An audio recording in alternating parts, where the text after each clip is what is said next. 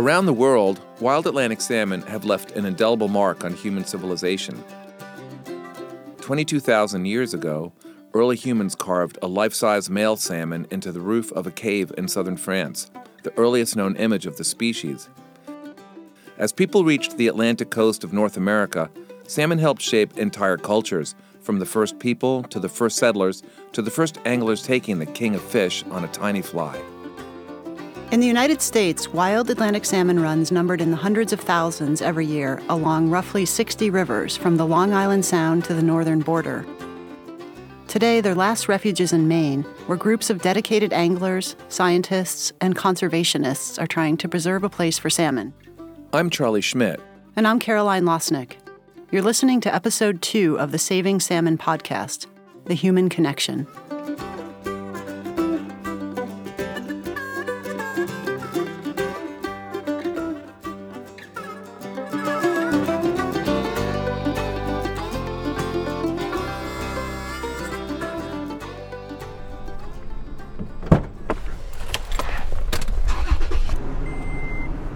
So what are we looking at here on the left?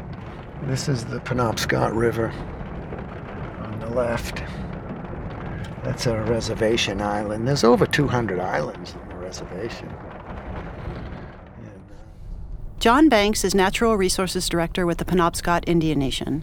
The community's reserve stretches 60 miles along Maine's Penobscot River, the heart of their traditional territory.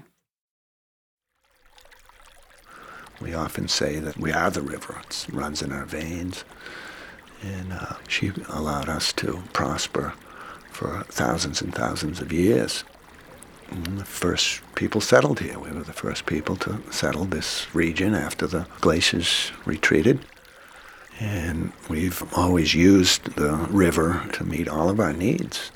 Today, the Penobscot River is home to the largest remaining population of Atlantic salmon in the United States. Yet, at around 1,000 returning adults in recent years, it's a fraction of what it was in the past. And the history books tell us that our tribal members harvested salmon right here where the Milford Dam is now by the tens of thousands every spring. Fish runs in the springtime were particularly important because many times it'd be a very tough winter and people would be starting to get hungry. And so it was always a welcome sight to see the fish runs in the springtime. It was a great time of celebration where families would come together and harvest fish from the river. And we had many different methods for harvesting the fish. We had spears and different types of nets that we used.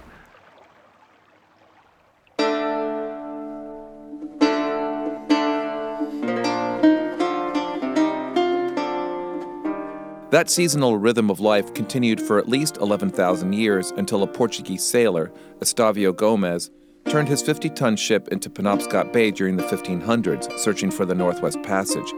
He was the first to make contact with the Penobscot people, followed in turn by the British and then the French. Soon, salmon runs up and down the East Coast were falling into the hands of settlers. Early settlements in New England were built on salmon rivers, including the Connecticut and Merrimack. Records tell of salmon fishing expeditions as early as 1629 taking place on Maine's Kennebec River. Settlers mostly kept their catch to eat, but soon wild salmon became a marketable commodity, fished relentlessly and virtually without any rules. Salmon were collected as tax by British governors and bartered for other staples at a set price, according to historical records. 5 pounds of salmon for 1 pound of pork, 3 pounds of salmon for 1 pound of flour, 48 pounds of salmon for 1 bushel of corn, 6 pounds of salmon for 1 pound of tea, 15 pounds The commercial of salmon Atlantic salmon fishery in the United States held on until 1947. But beginning in the 1800s, another kind of fishing took off. Men and women with split cane rods casting artificial flies. The first Atlantic salmon taken in the United States on rod and reel was in Down East, Maine, in 1832. Angling culture flourished, and salmon went from being a commodity to a delicacy. It wasn't an everyday fish at all. It was really a special occasion fish. That's Nancy Harmon Jenkins, a food writer and historian from Maine. It's not something you go to the fishmonger and buy. It's something maybe your uncle or your father or your brother or your husband goes out and does a little fly fishing in the Penobscot and brings home a salmon, and then you have this wonderful meal. Like turkey for Thanksgiving, wild Atlantic salmon were part of the cultural calendar. One of the characteristic celebrations, I still try to do this, is salmon and peas on the 4th of July. This was the traditional dish for 4th of July. It wasn't barbecue, it wasn't grilled, it had nothing to do with burgers. It was salmon, because salmon was running then in the rivers, in the Kennebec and the Penobscot and down east. And so you could go out and catch a salmon. And at the same time, if you were a smart gardener, your peas were just starting to come into season. And it is a fabulous combination of flavors, I have to tell you. People line the Penobscot every spring, rods in hand, hoping to land the first catch of the year, which was treated as a bona fide celebrity. The newspapers reported the first fish every year, who caught it, who bought it, how much did it sell for, which market was it displayed in on ice in the window so people could come and look at it. That's Catherine Schmidt. Her book, The President's Salmon, tells how the first salmon caught in Maine eventually reached the White House. An angler by the name of Carl Anderson started that tradition when William Howard Taft was in the Oval Office. In 1912, Anderson was lucky to catch the first salmon from the Penobscot. It was packed in ice and straw and shipped overnight to Washington. Here's Catherine Schmidt. We don't have records of Taft eating or serving the fish, but certainly presidents after him, we have records of them actually sending thank you notes or noting how and when the fish was served. The numbers of returning fish continued to decline, and eventually wild Atlantic salmon were added to the endangered species list.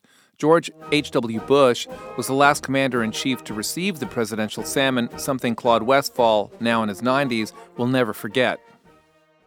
I was fortunate to take the last presidential salmon that was taken, and that was in 1992. Westphal is a prolific angler. After catching the first salmon from the Penobscot, he and his wife were invited to deliver it personally to the Bushes' summer home in Kennebunkport, Maine. And when the president is there, it's blocked off. And so I got to that point, and they stopped me and said, who are you? I said, where do you want to go? I said, I've got an appointment with the president. And they said, you what? I said, I got an appointment with the president. They said, what's your name? And I told them it was Claude Westphal. So they had a sheet of paper there and so on, and they looked at that, and immediately they said, oh, yes, Mr. Westphal. They came right to attention.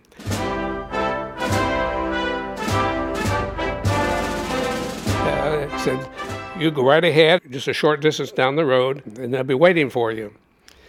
And the first place we stopped was an opportunity for them to check everything out. They checked everything out in the car, opened everything up, went through it all. Took the salmon, for example, and I wasn't sure I was going to get it back. But thankfully, Claude did get the fish back from the Secret Service, and then it was on to meet the commander-in-chief. We went in, we were waiting for them to come down.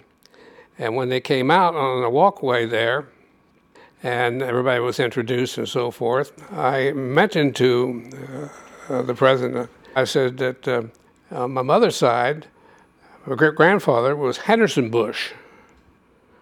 And all the Bushes are related. And when I told him about that, he came right alive there, it seemed like. And he says, well, that's interesting. That must make us kissing cousins.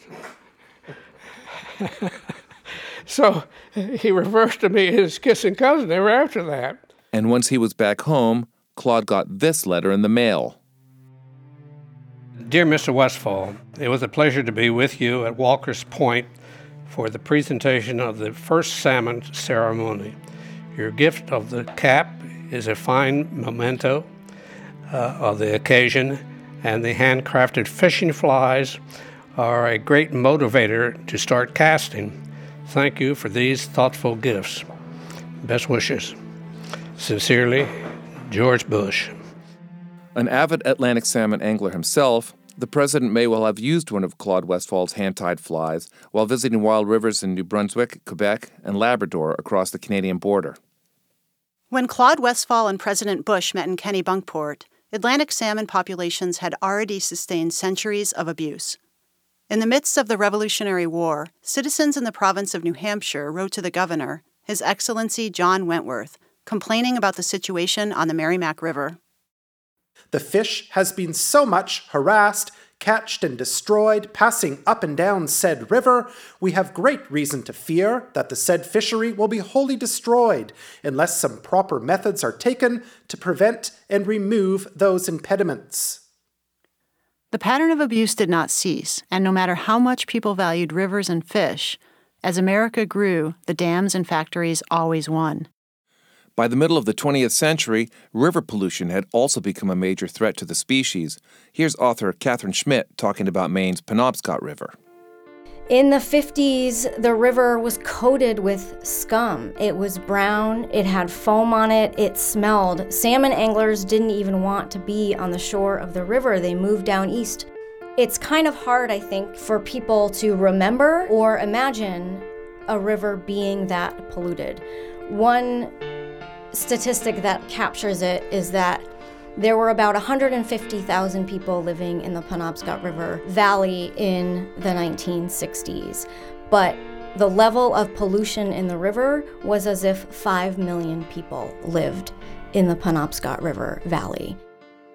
Anglers moved away from the Penobscot to rivers in Maine that still supported decent runs of salmon, like the Denny's, the Narrawagus, and the Pleasant rivers. The tradition of the President salmon was suspended, but then, in the early 1970s, things began to change with the passage of the Clean Water Act. Towns built wastewater treatment plants. The mills updated to reduce the amount of waste going into the river.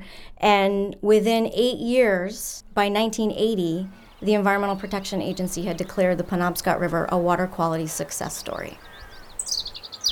All of those things combined led to a resurgence of Atlantic salmon in the Penobscot River. A few dozen in the early 1970s to a few hundred in the mid-1970s. People once again going down to the banks of the river and seeing fish. Fly fishermen dusted off the salmon club and started fishing again. And they came back so quickly that in 1981, salmon anglers decided to resume the presidential salmon tradition. Many of those anglers were members of fishing clubs that sprang up along Maine's rivers in the 1800s. The oldest one in America, the Penobscot Salmon Club, was established in 1887. Nearly a century later, in the late 1970s, the Vesey Salmon Club was established. Its own clubhouse was built on the site of a reclaimed landfill. Located down a short gravel lane, the clubhouse perches over a bend in the Penobscot River lined with prime fishing spots. Recreational angling for Atlantic salmon was banned in the United States in 1999, but the Vesey Club still has a small membership. Cribbage is now the main activity here, and pictures and memorabilia line the clubhouse walls. Anything to do with Atlantic salmon, I'm involved with it. Galen Hashey helped build the club from scratch by convincing enough enthusiastic anglers to chip in for a $250 lifetime membership. And of course, the club grew fast, leaps and bounds. We had something like 300 members and another 150 or something like this on the waiting list. You almost had to know somebody to get into the club. Hashey says fly fishing with a boisterous group of friends and a legend like longtime member Claude Westfall was a big attraction. Come down, have a cup of coffee, get down, and the camaraderie you have with nice fellas, like Claude. He was generally here every day. He's part of everything that was going on. But he's usually the first one on the water, too.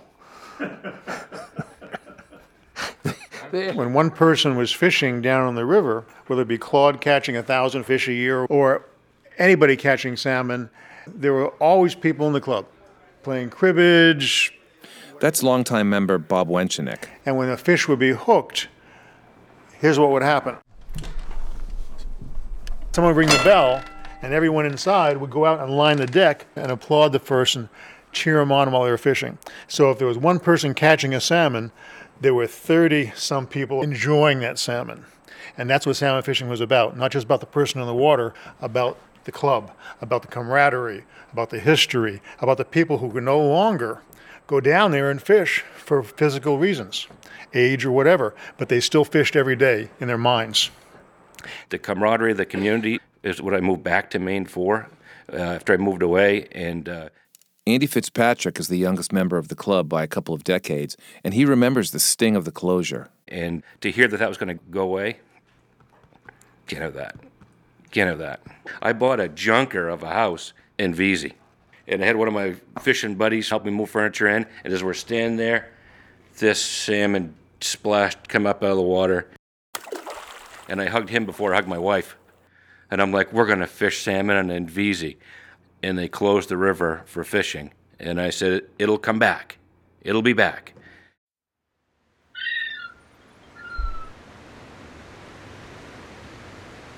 Whether Atlantic salmon in the United States can bounce back will partly depend on ocean conditions. Even as river conditions improve, and after salmon staged a hatchery-supported comeback in the 1970s and 1980s, the numbers returning from the sea have dropped off sharply. It used to be that 7 or 8% of juvenile salmon would migrate successfully back to their home rivers. Today, salmon returns, especially in the Gulf of Maine, are down by more than half of what they were just a few decades ago. Kathy Mills is a scientist at the Gulf of Maine Research Institute in Portland. She says climate change is a likely suspect in the case of low marine survival.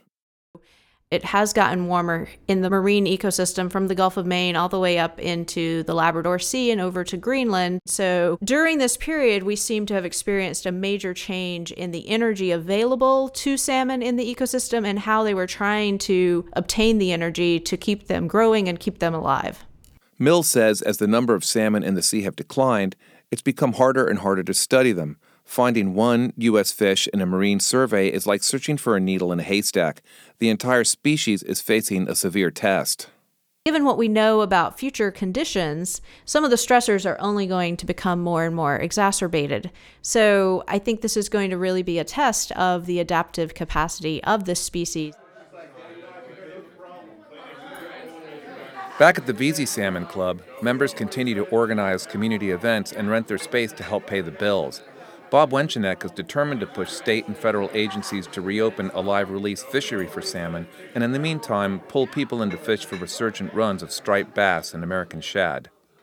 So this is still a place that has a foundation and the roots that will grow again. When that bell rings again, when we can catch and release salmon again, and we will, come heck or high water, the vibrancy will be here again. We're trying to maintain it now, and we will, for future generations.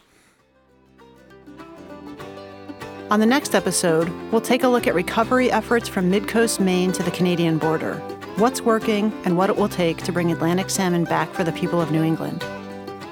You've been listening to the Saving Salmon Podcast, Episode 2, The Human Connection. I'm Charlie Schmidt. And I'm Caroline Losnick. The Saving Salmon Podcast is a production of the Atlantic Salmon Federation with generous support from the National Oceanic and Atmospheric Administration. Theme music is composed by Ben Trout. To learn more and get involved, visit www.asf.ca.